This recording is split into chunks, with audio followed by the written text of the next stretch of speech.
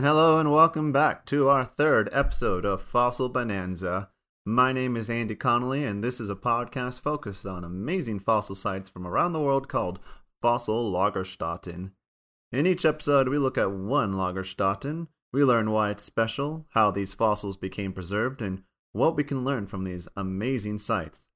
In the previous episode, we looked at Beecher's trilobite bed and its golden trilobites, and while that site is pretty focused on a select group of fossils, for this episode, we are casting a wide net and actually looking at a whole ecosystem of animals. It's pretty great.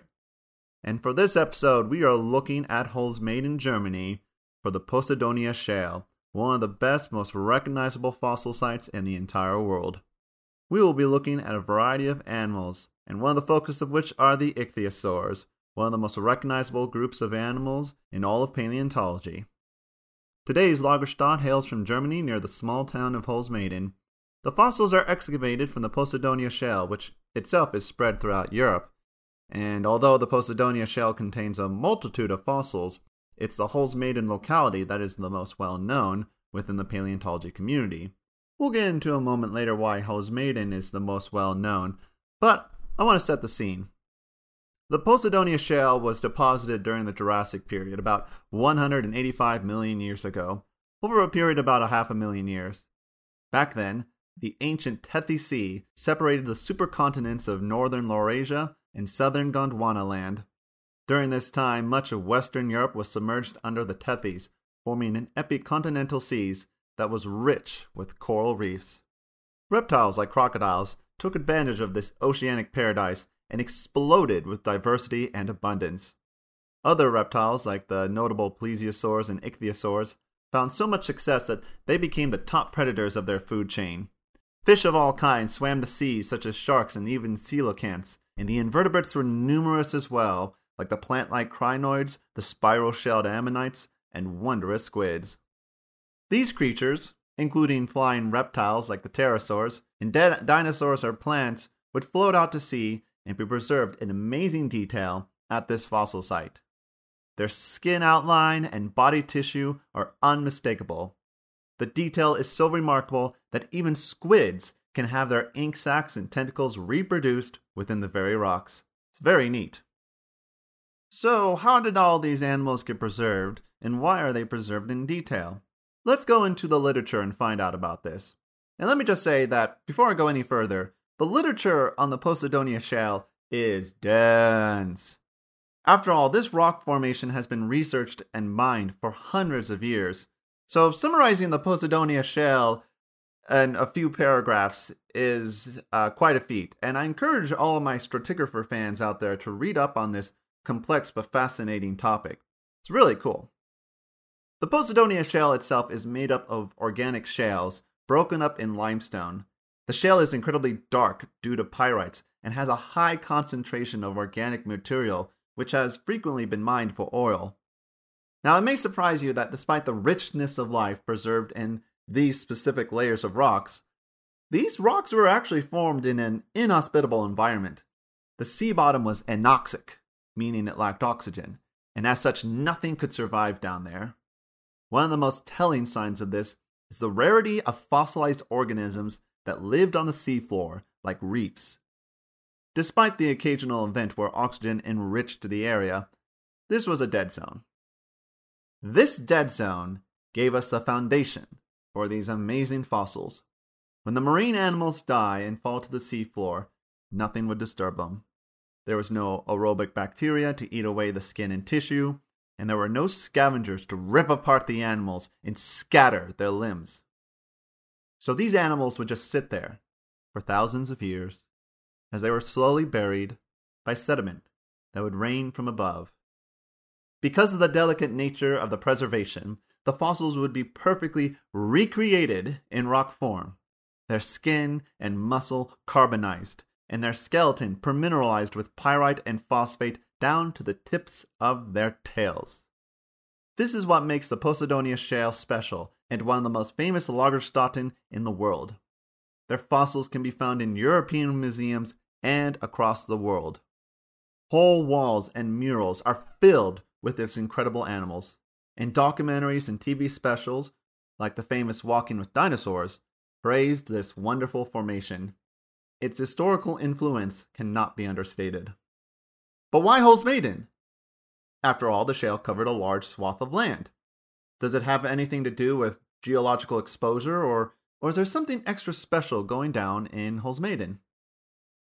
The answer to this question is rather complex, but emerges as a combination of social happenstance, geological uniqueness, and the influence of one man and his descendants. So, Posidonia shale quarries have been active for several hundred years in France and Germany. The Holzmaden site itself is a relative latecomer. But Holzmaden is lucky because the shale only has 30 centimeters of overburden on top of it, which makes it very easy to access. Compare that to other sites that may have tons of overburden and tons of useless material, Holzmaden seems pretty prospectable. The local shale itself also has a specific layer of rock called the flains layer, and this is fantastic, and it was used for oven bases, flooring, windowsills, and even laboratory tables. This made it very profitable to mine, and the constant mining would even spark fires due to the high amount of kerogen, which could last for years. So naturally, as people were quarrying for these money-making shales, they would discover the amazing fossils which caught the interest of the nearby Tübingen University. The university had a strong geology and paleontology program and would regularly pay for these amazing fossils. The workers were thus incentivized to prepare these fossils carefully and sell the best ones to the university. One of these workers was a man named Bernard Hoff, who would become the most influential paleontologist in Holzmaden history. Ever since he was a child, Bernard Hoff, born 1866, was encouraged by his mother to look for fossils in his father's quarry. This was actually located near present-day Holzmaden, Germany. Although the quarry's purpose was to extract oil, it also yielded a bevy of well-preserved fossils that excited the inquisitive boy. These fossils were covered by shale and dirt, which had to be carefully removed through careful preparation. Thankfully, Bernard's enthusiasm was matched by his gifted patience and focus. He set out to work, preparing and cleaning these darkened fossils. His meticulous nature paid off, and in 1892, the true potential of the Holzmaden shales was realized. When he was 26 years old, Bernard prepared the first fossil of an ichthyosaur, complete with the perfect outline of its skin. It was called Stenopterygus, and at the time, the 1.2 meter long specimen became the most fantastic ichthyosaur fossil in the entire world. Contemporary paleontologist Dr. Eberhard Froese of the State Museum of Natural History Stuttgart described this finding in the following opening sentence of his 1892 paper. Quote, "I take the liberty of informing you all of a unique ichthyosaur which is capable of considerably expanding and transforming our knowledge of this strange group of animals, especially in relation to their outer appearance." End quote.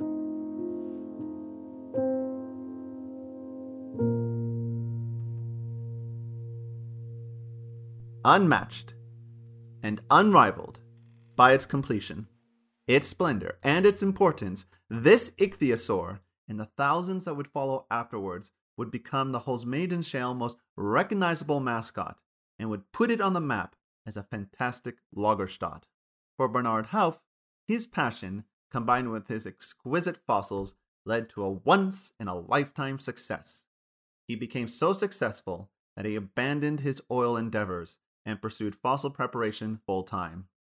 His work led to him publishing his opus, Study of the Fossil Finds from Holzmaden in the Posidonia Shales of the Upper Lias of Württemberg in 1921. And for his research and work on the ichthyosaurs, the University of Tübingen awarded him an honorary doctorate. To this day, the Hoff name continues to influence the Holzmaden fossils. In 1937, Bernard Hoff and his son, Dr. Bernard Hoff Jr., built the first Hoff Museum. Jr. would take over as curator in 1950 after his dad passed away, and he reconstructed the Hoff Museum in 1971. Jr. and his son Dr. Rolf Bernard Hauff would continue to publish new fossil literature, and Rolf would take over as a new curator in 1990 after his dad passed away. And to this day, the Hauff family continues to positively influence the community by not only excavating and preparing fossils, but allowing the public to come in and look for fossils. It is wonderful to think that Holzmaden to this day contains a multi-generational tradition of enthusiasm, excitement, and passion for fossils.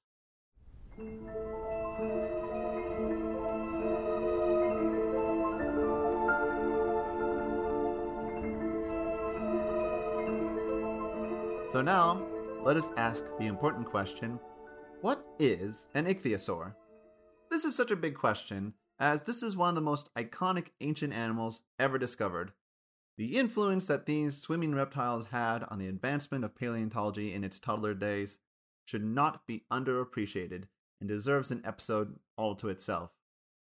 But in short, an ichthyosaur is a marine reptile that swam in the oceans during the age of dinosaurs. Although it was contemporaneous with dinosaurs and has that notable "saur" suffix, it was not a dinosaur, rather an offshoot reptile that evolved alongside the dinosaurs. It looked remarkably like a dolphin, as it had a torpedo-shaped body, a pointy nose, and a powerful fluked tail. The comparisons are so striking that many introductory biological textbooks frequently compare the ichthyosaur with that of a dolphin and a swordfish as an example of convergent evolution. That is, species independently adopt similar and successful body plans for the purposes of survival. Even ichthyosaur's name denotes this similarity, fish lizard, a reflection of the then debated classification that arose from its discovery. The earliest known ichthyosaurs arose in the early Triassic, about 20 million years ago before the first dinosaurs.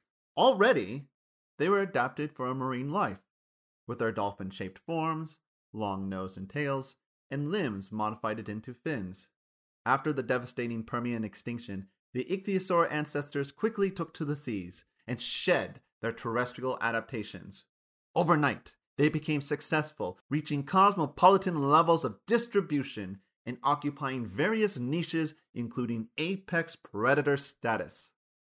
Although they found fantastic levels of success in the Triassic and Jurassic, they became extinct during the Cretaceous period due to competition from other marine reptiles and a mini-extinction event that stressed their way of life. Perhaps one of the most distinguishing traits of the ichthyosaur are their eyes. Both in absolute and relative to body size, ichthyosaurs had the largest eyes out of any animal. The largest recorded was about 26 centimeters, or just over 10 inches long, which is absolutely insane. By comparison, the largest eye from a living animal is the blue whale, clocking in at 15 centimeters, which is quite a bit smaller. Paleontologists infer that ichthyosaurs were probably deep divers and used their eyes to see low light conditions. Very cool. So, what made Hauff's 1892 specimen so unique and influential was his exceedingly excellent preservation. It was so perfect that it confirmed the existence of a fluked tail. You see, relatively decent ichthyosaur fossils would usually have a little kink on the end of its tail, pointing downwards. Some scientists, before this discovery, equated this to simple rigor mortis, and would even correct this bend to make it straight. Early artistic interpretations of ichthyosaur would even have them with this straight tail. With the skin outline preserved, not only do we see a fluke tail, but a dorsal fin as well. The fluke tail was one of the many things that we learned about ichthyosaurs thanks to the Posidonia shale. To put it bluntly, the Holzmaden ichthyosaurs changed the name of the fish lizard game. It was as if the Holzmaden quarry pushed the turbo button of advancement and we took off without a second thought. The shale had taught us so many things about ichthyosaurs, including their diets, their life cycle, and even their color. So, first, many of the Stenoterygaius specimens, amazingly, were preserved with their lunch. Inside them, you can find belemnite hooks and fish scales, leftovers of the ichthyosaur's lunch. For those of you unfamiliar with belemnites, they were cephalopods related to squids. Although extinct now, they were quite numerous during the age of dinosaurs. And other marine animals like plesiosaurs also had belemnite hooks in their body. The fossilized hooks were on the belemnite's tentacles and were used to grab and hold small prey. Since the hooks were harder than the softer body of the belemnites, these hooks were easily preserved within the ichthyosaur's gut. Amazingly, Holzmaden also tells us that ichthyosaurs were more similar to dolphins than we realize. I love this. This is great. Okay, so a 2018 multidisciplinary study titled, quote, Soft Tissue Evidence for Homeothermy in Crypsis in a Jurassic Ichthyosaur, revealed that ichthyosaurs had blubber based on chemical and structural analysis of fossilized tissue. This is amazing because this supports that ichthyosaurs had homeothermy, or a warm-blooded lifestyle. You see, blubber is great for marine animals as it acts as an insulator against the cold waters and can be used to metabolize energy for energetic activity. Ichthyosaurs likely use their blubber additionally to streamline their bodies and make them more torpedo-shaped, similar to dolphins. And as a quick side note, I also found out while doing research for this episode that leatherback turtles also have blubber, so that's pretty cool. So it's not just a one-time thing. Other reptiles do this as well. I love that. That just blows my mind. So this same study additionally concluded that ichthyosaurs likely had a lighter colored body and a darker colored back, based on the presence of fossilized cells called melanophores. Now, melanophores are specialized pigment cells which can cause color change in an animal's body. It's useful in camouflage, body temperature regulation, and ultraviolet radiation filtration, and it's likely ichthyosaurs could change color in response to their environment. The skin tissue also revealed that ichthyosaurs lost their trademark reptilian scaly skin, and instead had a very smooth, very slick skin, great for reducing drag in the water, which, again, leatherback sea turtle does this as well. So, that is all very cool. That is all wonderful. But perhaps the most spectacular finds for the Holzmaden quarry are the ichthyosaurs preserved with embryos. And I'm not talking about ichthyosaurs fossilized near baby ichthyosaurs. I'm talking actual fossils of ichthyosaur embryos inside their mother.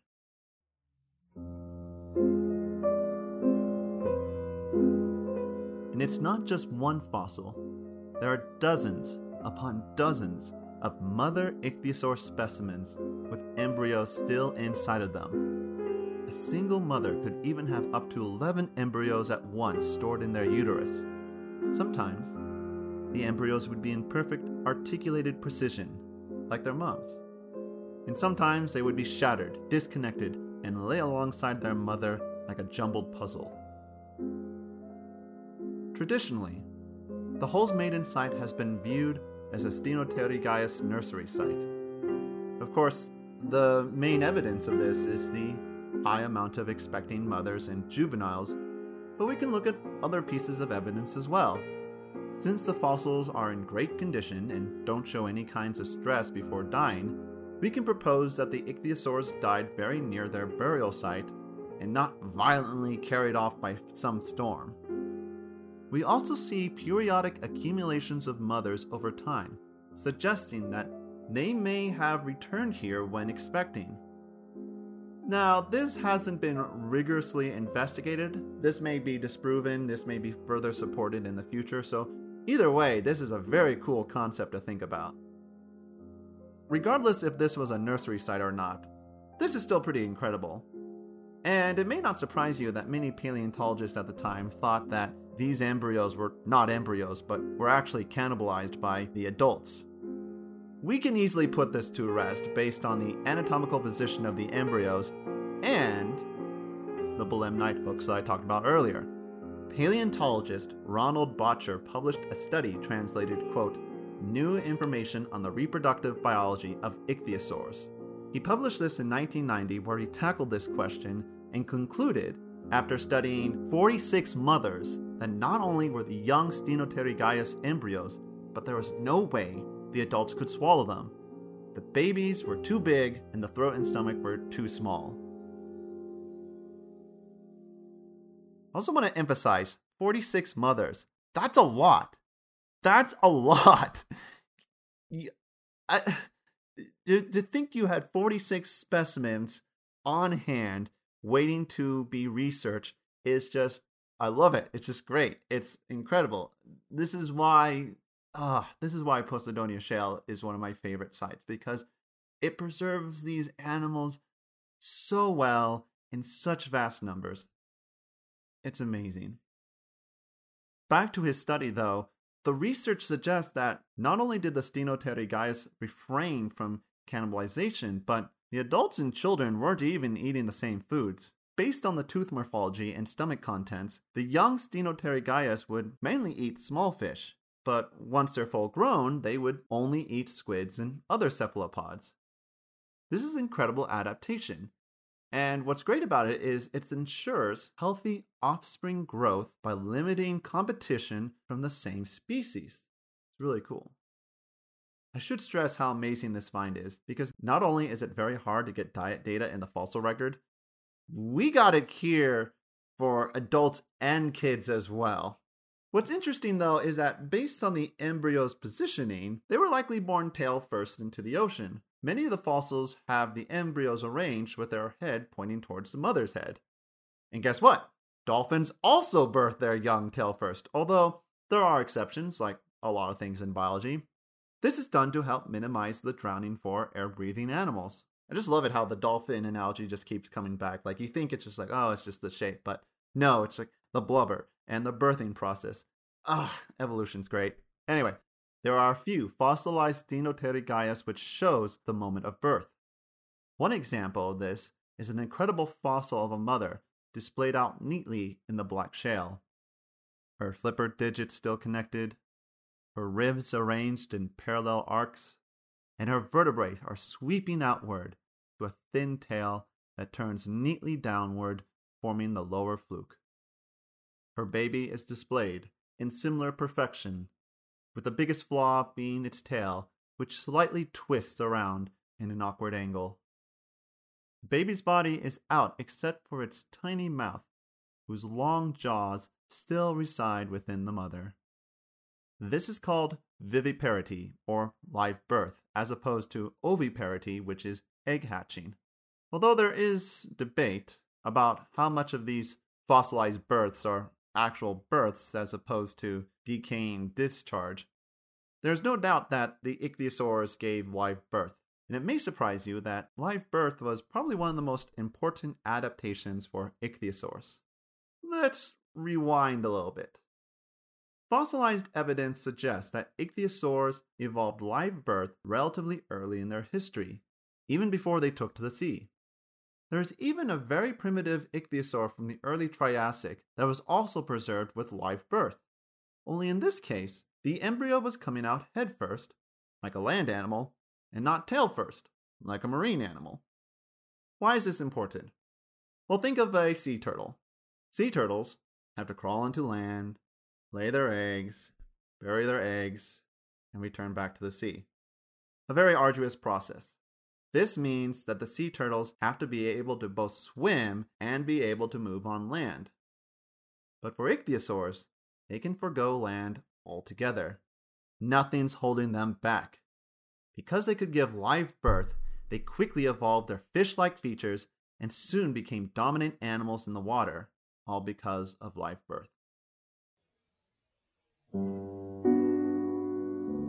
The Stenopterygaius fossils are among the most amazing and awe-inducing fossils in the world. Their beauty can be appreciated by anyone, and you can take away a deep sense of awe and wonder from them. As I reflect on these wonderful fossils, I can't help but compare Hauff's ichthyosaurs with Beecher's trilobites from the previous episode. Two Lagerstätten, although vastly different in time period, location, and animals preserved, are united by their significance. They reveal crucial information like an animal's appearance, their digestive system, and their life cycle. Their findings push the field of paleontology forward leaps and bounds, breaking down old ideas and building new ones in its place. And finally, their importance was fully realized in the 1890s, led by a passionate scientist with a steady hand and a lot of patience. Just brings a smile to my face just thinking about these amazing fossil sites.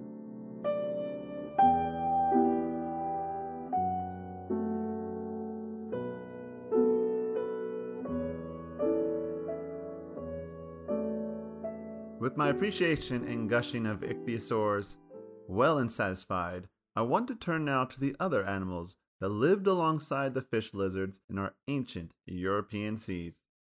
Because of the Posidonius shale unique conditions, we are seeing a bit of a bias in who gets fossilized and who doesn't. Remember, the prevailing hypothesis of the Posidonia shale is the anoxic sea bottom, which led to the fantastic preservation of fossils.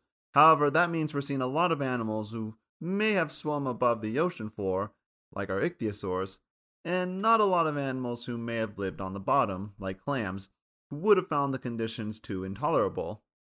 Now true, there are a few fossilized animals that likely lived on the seafloor, but they are few and far between compared to those who live near the water's surface. Before I get into those animals though, I want to introduce a new vocabulary that paleontologists frequently use to describe oceanic creatures and their ecological niches. Broadly speaking, we can divide an oceanic creature's lifestyle into one of three categories: plankton, nekton, and the benthic zone. Planktonic creatures are those who freely float in the water, like dust particles in the air. They don't have full control of their movement, but that's not necessary for them to survive. They can consume other floating microparticles, and some of them get their energy from the sunlight. Organisms like algae, bacteria, and jellyfish are examples of this group. Meanwhile, nektonic creatures are those who can freely swim in the various oceanic depths. Their movement is not defined by oceanic currents, but by their own movement. The classic fish, whales, and sea turtles easily fit this category. Finally, the benthic zone encompasses animals that live at the bottom of the ocean, but can also include lake and river bottoms. Epifaunal are organisms who live on the sediment surface, while infaunal benthos are those who live beneath the sediment. A whole host of organisms include this group, like coral, sponges, crabs, clams, starfish, and so forth. You get the idea.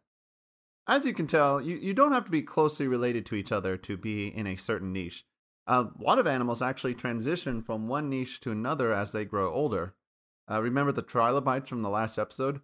The baby Triarthus would have a planktonic lifestyle as they float in the water, but as they grow older, they would slowly settle to the seafloor and move around as a benthos creature.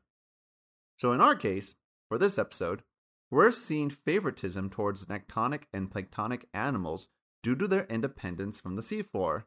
As such, we can reconstruct some of the ancient ecosystems to get an idea of what this Jurassic community looked like. First, what few benthic creatures we have include bottom-feeding fish, burrowing bivalves like clams, and very small snails, sea urchins, and brittle stars. But these fossils are few and far between, and only need a passing mention for the purpose of this episode. But more numerous and interesting are hitchhiking invertebrates. We see a number of brachiopods, which look like clams but are a completely different group of animals, bivalves, and crinoids who latch themselves onto floating logs or debris and just float on the water's surface. As this weird organic floatsome carries on, they feed off of the rich plankton life, grow, and release floating larvae who begin the hitchhiking process all over again. Some paleontologists even argue that bivalves latched onto living ammonite shells and get a free ride as the ammonites swim around. Very cool. One of the more important group of animals in our case are the crinoids. Now, in a future episode, I'll probably go into crinoids a little bit more in detail, as they are a very amazing and successful group of animals, but I want to give them a special shout out here. So let me just start with a few basics things here. Crinoids are probably the second most recognizable fossil from the Posidonia shale, just behind the ichthyosaurs. You may have heard them before referred to as sea lilies, and they kind of look like a plant but are actually related to starfish. They typically have a long stalk attached to the ground, a bulbous head where the mouth and anus is, and long feathery tentacles that extend from its quote-unquote head. They use their feathery tentacles to eat by suspension feeding and capture small particles of food in the water. Now, although crinoids are still alive today, they were nowhere near as dominant as they once were millions of years ago. Now, normally, when a crinoid dies, its soft tentacles rot away, and the oceanic currents would disrupt the stock and scatter it into many disc-like pieces called columns. The columns are usually the only crinoid fossil you'll find, and even then it's just a jumbled mess, which makes it nearly impossible to reconstruct the original crinoid. Where I grew up from in Kansas, you can find crinoids by the thousands in nearby rocks. Kansas used to be underneath an ancient ocean, actually several times in its history, and you can find a lot of cool invertebrate fossils, including the crinoid, so I have a special love for them in all honesty. But in this case, though, the crinoids aren't jumbled up, but are connected. And if it wasn't for the numerous and jaw-dropping ichthyosaurs, Holzmaden would likely have been known for their crinoids. But alas, they are second fiddle, but that's not right. Let's give them the love that they deserve. There are two species of Holzmaden crinoids, Cyrocrinus and Pentacrinus. Of the two, Cyrocrinus is the most common, and we'll just be focusing on that one. I really want to stress how incredible these fossils are. Huge, I'm talking huge, slabs of rock have been found displaying these fossils, and the crinoids on them are incredible. The Hauff Museum has by far one of the largest slabs of rock in the world displaying these crinoids. It is incredible. The slab of rock itself is about 18 by 6 meters, but what's really special is on the rock itself.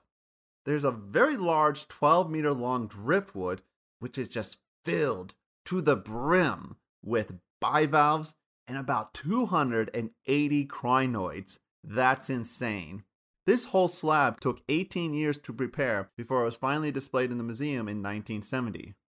These huge slabs take up museum walls and are so large, it's hard to take photographs encompassing the whole thing. I highly encourage you to look at a photo of one of them, which I will provide on my website, as it's incredible. A mass of crinoids just erupts from the engulfed driftwood and creates a mural of stalks that intertwines and spreads outward from the dense center. And the crinoids can be incredibly long, the longest of which was about 20 meters across. It's fantastic. With these incredible dense clusters of bivalves and crinoids, some paleontologists question the floating log hypothesis and wonder if the crinoids instead grew off of the sunken log on the seafloor. There are actually many pieces of strong evidence that support a floating log hypothesis and not a seafloor one. First, the crinoid size is proportional to the log size, meaning larger logs will have larger crinoids. This means the large logs are able to support larger crinoids. Pretty simple. Additionally, the crinoids themselves are incredibly light compared to their dense bivalve roommates, so even massive crinoids would only have a small effect on the log's floating capabilities. Next, modern relatives of the fossilized driftwood have been observed floating a minimum of a couple years and could theoretically stay afloat for up to 10 years. This may not seem like enough time, but the Cyrocrinus likely rapidly matured within their first year of birth, as indicated by their growth lines, which is basically kind of like looking at the growth lines of a tree.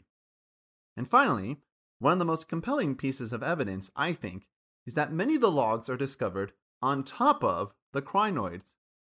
And if they had grown off the logs on the seafloor, then the crinoids should have been buried on top of them instead. This means that as the logs eventually sank, the crinoids would get tangled up, and some of them would get buried underneath the log. I love it. This is just fantastic science in action here. So cool. So all this information came from an article written by Dr. Michael Sims in 1986, and it's one of my favorite articles I have read for this episode. He looked at that argument of a plankton versus benthic life and systematically argues for the plankton hypothesis by using evidence from taphonomy, structural morphology, ontogeny, and geology to make his case.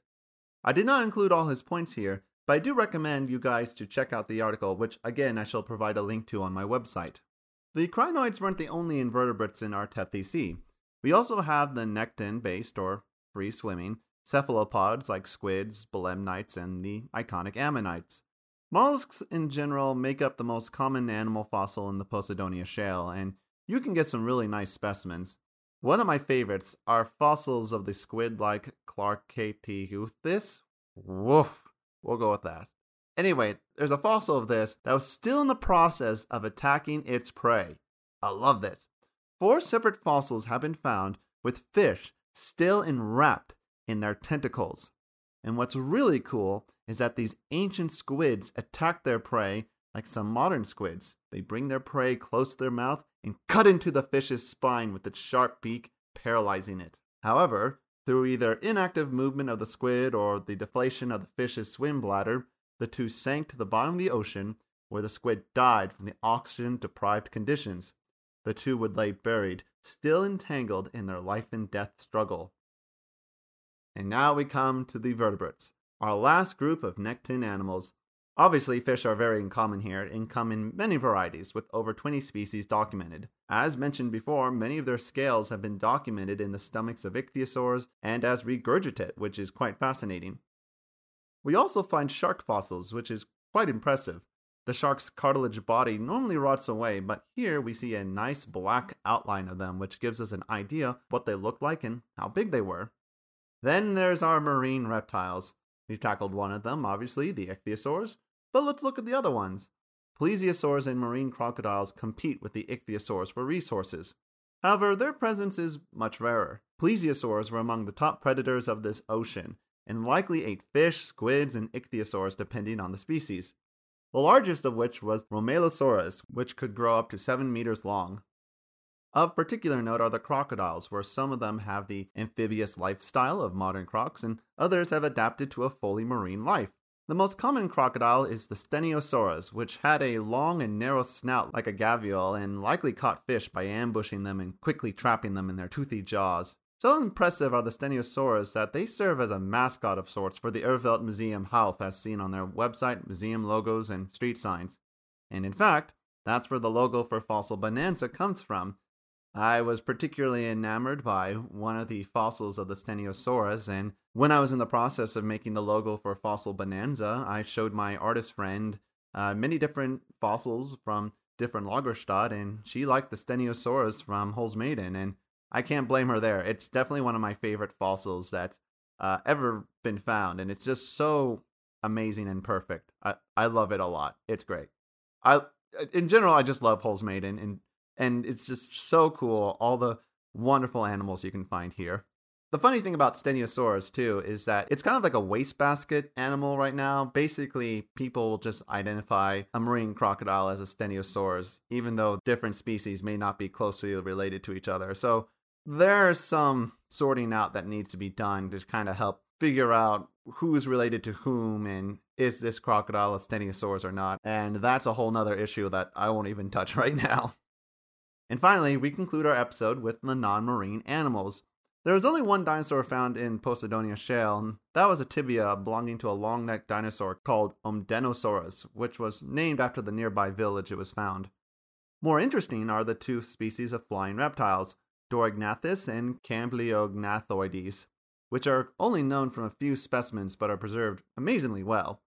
It's likely that they quickly sank after they drowned in the ocean, as they're found with their bones mostly intact in amazing, flashy, dance-like poses. Pew pew! I'm, of course, hoping that we'll continue to find more of these flying critters and learn more about their airborne lives. The Posidonia shale continues to deliver new insight into the life and times of these ancient Jurassic creatures. Even now, over 100 years after their discovery, we're still learning new things about their fossils that's tinkering our current perspective. Within the last 10 years, we have seen newly described species of plesiosaurs, squids with fish still in their tentacles, and ichthyosaurs with blubber. It just floors me. The quality and quantity of these fossils has allowed us to reconstruct almost every aspect of their life, a feat that few fossil sites can achieve. Who knows what new information awaits for us? Perhaps we'll learn new things about the life of a plesiosaur, a new species of a crocodile, or maybe a crinoid that's over 50 meters long.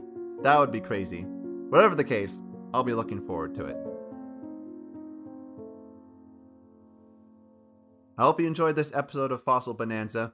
These episodes take a lot of time to research, write, and produce, so if you like this episode and want to see more, please subscribe, leave a comment, and heck, tell me a time you were fossil collecting. I would love to hear from you guys, and if you leave a comment on my blog or any of the podcasting websites, I'll read it at the end of the next episode. Hopefully, there won't be too many, otherwise I may have put my foot in my mouth, but we'll see. I just got started after all. I want to give a very special thank you to Dr. Maxwell and Dr. Masare, who gave me insight on the ichthyosaurs and the Holzmaden site, which helped me very greatly for this episode's research. Also, I'll be releasing a transcript of this episode on my blog, so if you know anyone that may benefit from a transcript, make sure to send them my way. I always love to talk about fossils, and I always like it to make sure everyone gets a chance to learn and appreciate and gush about these cool and amazing fossils. It's just great. And finally, I'll be leaving a list of references that I used for this episode on my website. Most of these references you can find on Google Scholar, that they are going to be available to the public. Some you can't, but I'll try to make sure that if there's a document available that you guys can read it. I want to say, everyone, thank you again so much for listening. I hope you enjoyed this episode. I am excited for next time because it's going to be a two-parter episode. We're going to be doing our first Amber episode. That's right, we're going to do Amber. The next episode is going to cover amber in general. The following episode is going to cover the Dominican amber. So if you want to learn about how amber preserves animals, all the different things that we can learn from amber, definitely check that out. It's going to be wild. It's going to be incredible. And I'll see you guys next time. Have a great day.